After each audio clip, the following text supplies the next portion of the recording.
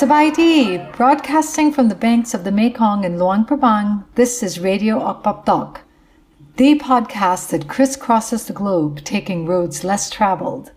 We meet with pioneers in the world of folk art, change makers in travel and tourism, and innovators in remote communities. Join me as we delve into the minds of these custodians of culture. Radio Okpaptok is a project of Okpaptok, a weaving and textile company founded by women, run by women, for the women of Laos. And now, if you're looking for inspiration and where to travel, you've come to the right place. All aboard? Let's go. The integration that I see that has followed me over the years is trying to kind of disrupt industry that has for a long time put the power away from the makers.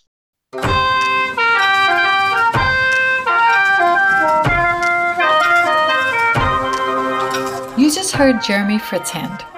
Jeremy calls himself a business catalyst, and indeed he's been a spark who ignites change. Originally from Ohio State in the United States, Jeremy is now living and working in Bagru, which is located about 30 minutes south of Jaipur. Bagru is the hub of Rajasthani block printing. Stroll around this bustling artisan hamlet, and you'll see long meters of freshly printed and dyed cotton and muslin drying in open courtyards and hanging from rooftops. In spite of the din and activity, the block printers here will tell you that they still struggle to make ends meet. Jeremy found himself immersed in a community and a craft that was at a crossroads. In order for the younger generation to inherit and evolve the craft, something had to change. One of the most pressing issues Jeremy faced was that of cultural appropriation. Jeremy explains this issue and tells us how he and a group of women block printers banded together to create Mahila Prints, a new enterprise model that puts the power back into the hands of the maker. So let's head to Bagru and meet Jeremy.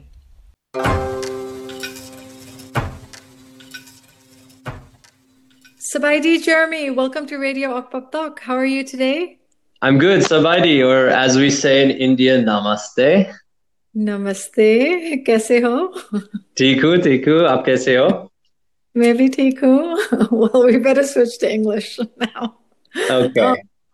So, Jeremy, we see you as an innovator, someone in your field who's doing things differently and shaping the world for the better. What does innovation mean to you? To me, innovation means kind of going against the grain and trying to think outside the box. Innovation, to me, also means that you have to be ready for failure. And so you have to keep innovating. Back in 2010, Jeremy co-founded Studio Bagru, a startup that allows designers to bypass industry middlemen and collaborate directly with designers. Now, 10 years later, Jeremy is the co-founder of Mahila Prints, which addresses the big and often confusing issues around cultural appropriation. You see, for as long as anyone can remember, the big giants of fast fashion, international sourcing companies, and up-and-coming designers have commissioned block print fabrics from Bagru. Sometimes the arrangement is fair. Often it's not. Designs were and continue to be used freely with little attention to proper consent, credit, and compensation. With guidance from the Cultural Intellectual Property Rights Initiative, Jeremy and his team drafted an innovative system of licensing and extending intellectual property rights to village artwork. Let's hear more about this. One of the things when I looked at your website, I saw that you have a design library which includes original prints designed by the women artisans who were born and raised in Bagru. So, and next to each design is a copyright mark. Yeah, that's right. And that's really interesting to me because I think, we think of that copyright mark as something very modern, something, affiliated with technology, with big brand companies, and not necessarily with the artisan community. So what was the impetus to create Mahila Print? And why did you decide to give artisans a protected copyright? Sure. And why was that the right thing to do? Actually, this has kind of been the culmination of nearly 10 years of immersion in Bagru and working in this industry of fashion, textiles, and apparel, and dealing with the myriad problems that are faced by different stakeholders of the supply chain. In 2016, I had the opportunity to collaborate with a New York-based designer named Petra Valentova. And she developed a workshop style that we've come to call these design skills training. So in these workshops, she introduced the women to cyanotypes, or this solar paper that could be used to make different types of motif. And from those designs and motif, they were scanned into a computer, and Petra arranged them into what we considered marketable design.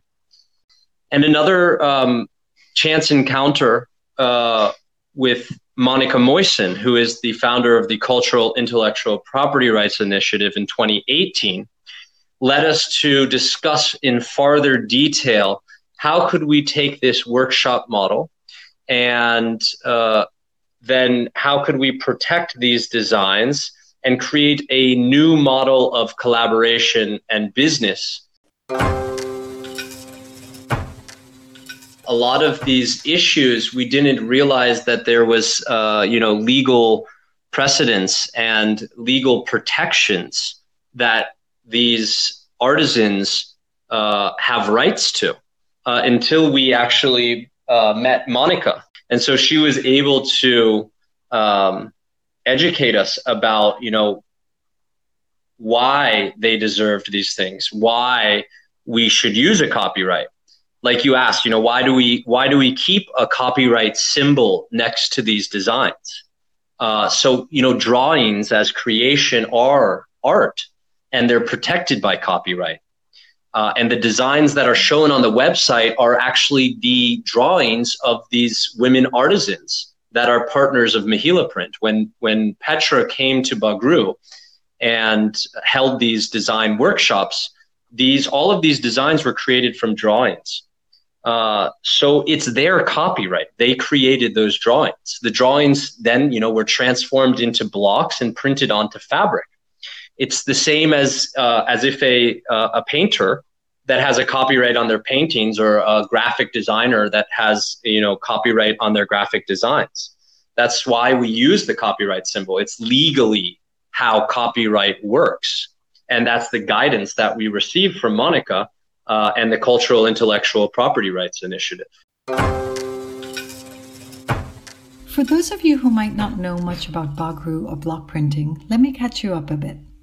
About 400 years ago, the Rajput king Jai Singh II built Jaipur from ground up. In order to do this, he brought in artisans from around the country. Jaipur became an artisan center, and even today, the old city is teeming with labyrinth corridors full of karigars, or artisans plying their trade.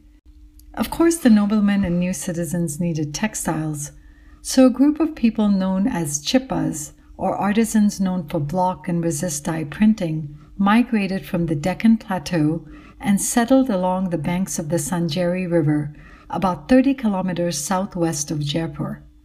The Chippa Mohalla, or Chippa quarter of Bagru, are descendants of these migrant artisans, and they have continued this tradition uninterrupted for the past 4 centuries. In addition to block printing, Bagru is also known for dabu, or resist dye printing using clay or mud from the river. And it's also known for an iconic black and rust tint, which differentiates it from other block printing settlements in the region. The craft of block printing is a communal affair. Men typically carve the blocks and do the bulk of dyeing. Both men and women work as block printers, which requires tremendous precision, particularly when a design requires several layers of colors. Over time, women have become more involved. Let's go back to my conversation with Jeremy, where he tells us more. So is it typical for women to create original drawings or original patterns for block printing, or is that also a new development that came about from Mahila Print? So a lot has changed in the last 50 years in Bagru. As India really opened up for trade and more brands from outside of India, designers from outside of India started to source in India, a lot of the traditional design process was lost because the demand increased for custom designs and new designs. So over the years, they've had a lot of outside influence and they have lost a lot of the traditional design process. There are designs that are recognized in Bagru as, 300 or 400 years old. However, due to the demand for new types of designs and international trends in fashion, a lot of those traditional designs have been put on the wayside. Traditionally, we could say there might have been design creation from the women and other members of the community. The way that the market has evolved over the last few decades has prevented that kind of indigenous design to continue blossoming. We wanted to stimulate the market and to support the women and the artisans by giving them the creative freedom so that they were more involved in the projects instead of just receiving orders from a buyer and printing whatever designs were ordered. Because doing this, involving them in the process, it gives them, immense amount of joy and happiness to see their creative work that generates value and revenue. It's extremely empowering. And it's something that, especially this artisan production and craft production in India needs. Because for too long now, these artisans have been reduced to factors of production or laborers. And that's simply not accurate. There is a lot of creativity and a huge amount of traditional knowledge involved in this process. Once this idea sort of brewing between you and Petra and Monica, how did you rally the artisans to get involved? We pitched the idea first, to have Petra come. It's almost been 5 years now, and experiment with this new type of design workshop that involves the artisans into the creative process. And from those workshops, it turned into actual fabrics. And from those fabrics, it turned into actual products. And from those products, it turned to sales and increase revenues.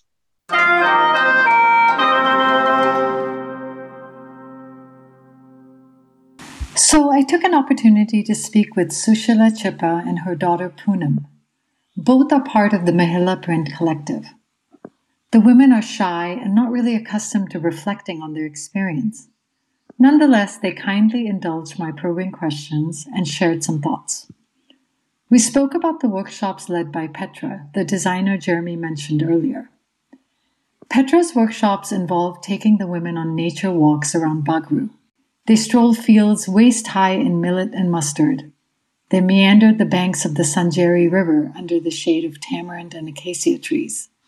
They took their time. This was a whole new experience for the women, who are often pressed for time balancing work inside and outside the home. Here you'll hear Poonam talking about a typical day where she begins with domestic work and then goes to work as a chipai or block printer. She adds that the workshops with Petra were tremendously enjoyable and useful. Bagru में रोज औरतों को अपना घर का काम करके छपाई पे जाती है और रोज सुबह जाती है और शाम को वही टाइम से आती है, फिर घर का काम करती है. छपाई उनके लिए ज़रूरी है. मुझे बहुत अच्छा लगा उसमें काम करके, मुझे कुछ सीखने को मिला और आगे औरतों को और भी कुछ सीखने को नया मिल रहा है. For Sushila, the most notable benefit to working with Mahila Print is the ability to work from home. In this segment, she says working from home allows her to learn and teach. It is a collaboration that accommodates and supports the demands of her domestic life. At the end, she says, only if we learn new things can we move forward. पहले तो मैं बाहर जाती थी, अभी क्या है घर पे करने लग गई. अब घर पे भी थोड़ा ये कारोबार बढ़ रहा है. हाँ, घर से काम करने चालू. जो महिला आती है कुछ यहाँ पे आकर सीख कर भी जाती है और उनको हम सिखाते हैं. पहले तो मैं खुद जाती थी बाहर. नई चीजें सीखेंगे जब तो आगे बढ़ेंगे.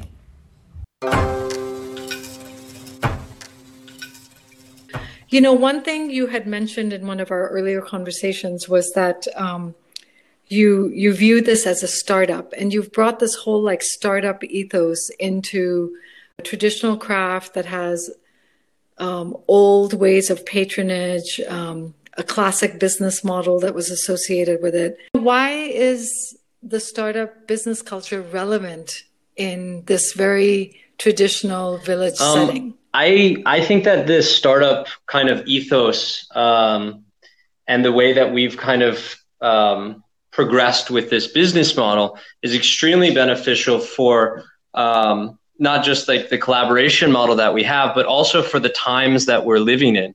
Like we were talking about earlier in innovation, why is it important to innovate? Things are changing so fast. You have to be so nimble on your feet, ready for anything. And that kind of startup mentality prepares you for that. So while this is a very traditional craft, it's kind of been thrust into this 21st century, fast-moving online society that we're all living in.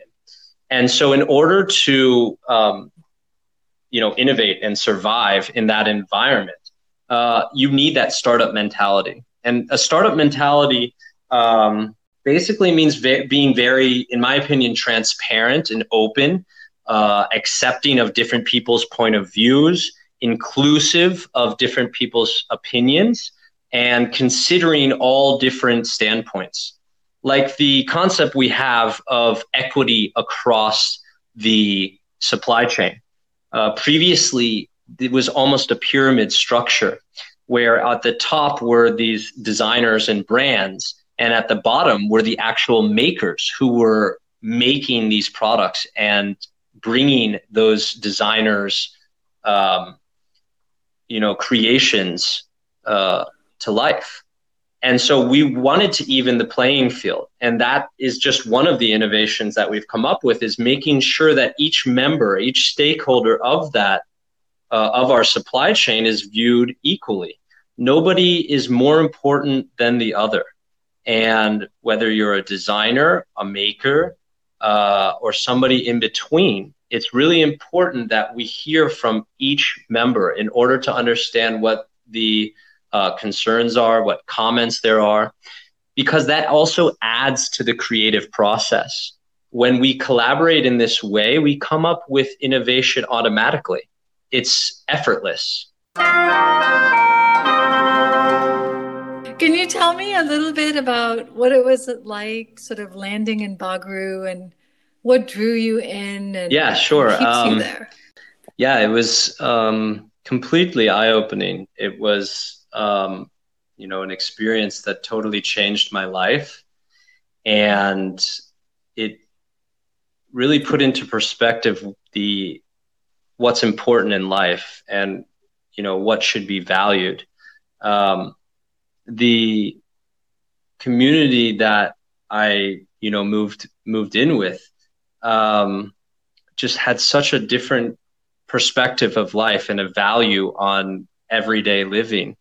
I remember thinking that, people kind of lost touch with, for me, it was, it was a very, I would say, therapeutic process. It kind of helped me shed all of those layers of what I'd come to know about life.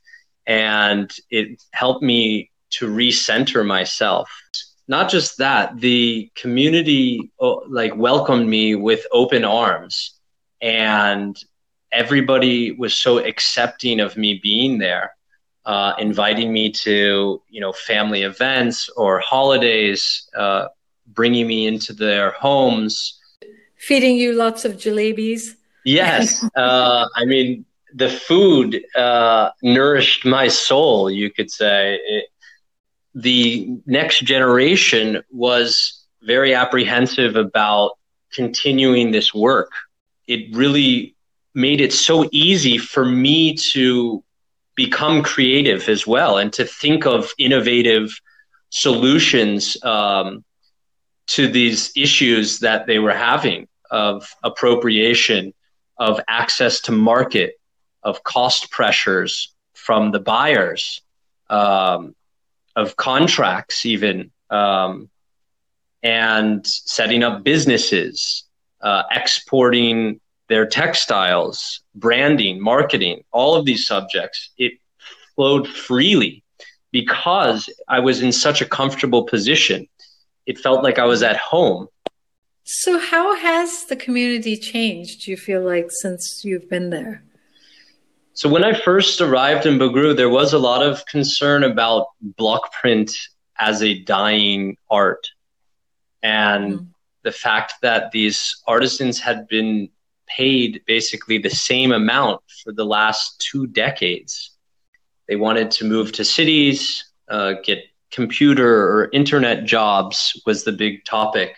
So that actually was one of our main focuses in the beginning, was to fix that pricing model so that more of the earnings were going back to the actual makers. Yeah, I think that's a really good point, because so many people, whether it's consumers or designers or marketers, talk about the importance of handmade, the importance of maintaining cultural traditions, but it's not valued properly in the marketplace. And so I feel like the model that you've created is really refreshing and also really useful, because it gives young people a reason to continue the craft, to innovate with it, to progress it.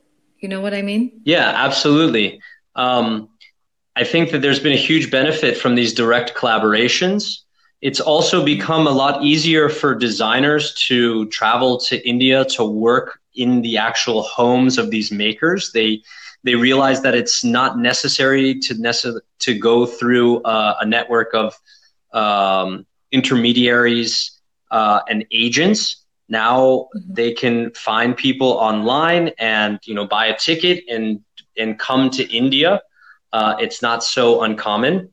Thanks to different movements that are supporting slow fashion and makers and craft communities, independent designers are now becoming a lot more common and successful. So these big brands, these big fast fashion brands that have almost destroyed the whole industry, it's now become apparent that that model will no longer be acceptable to the consumer. The consumer is becoming more intelligent and educated, and they're becoming more aware about the money they're spending. And they realize that instead of giving the money to one of these big corporations, it's much better if they support the smaller makers, the independent designers, and the people that are working in transparent ways and ethical business practices. And this wraps up our show for today. Please take a look at the Mahila Print website to see the ways in which they collaborate with designers and companies. And if you're curious about cultural intellectual property rights, check out the website of the Cultural Intellectual Property Rights Initiative. Links are in the description of this episode. If you head to Jaipur, drive down to Bogru and take a block printing class with Studio Bogru and check out Mahila Print. Eat some samosas and jalebis with Jeremy. Wander the bazaars in Jaipur's old city. This is iconic India. And now a quick word about our sponsor, Okpaptok. Based in Luang Prabang, Okpaptok is a pioneering social enterprise that works with artisans across Laos. Like Studio Bogru and Mahila Print, Okpaptok loves to connect with travelers by offering classes in silk and bamboo weaving, dyeing, embroidery, and batik at their Living Crafts Center overlooking the Mekong River. Check out Okpaptok's work and their online shop in the links provided in the description of this episode. Thank you again for listening in. Khop chai lai lai.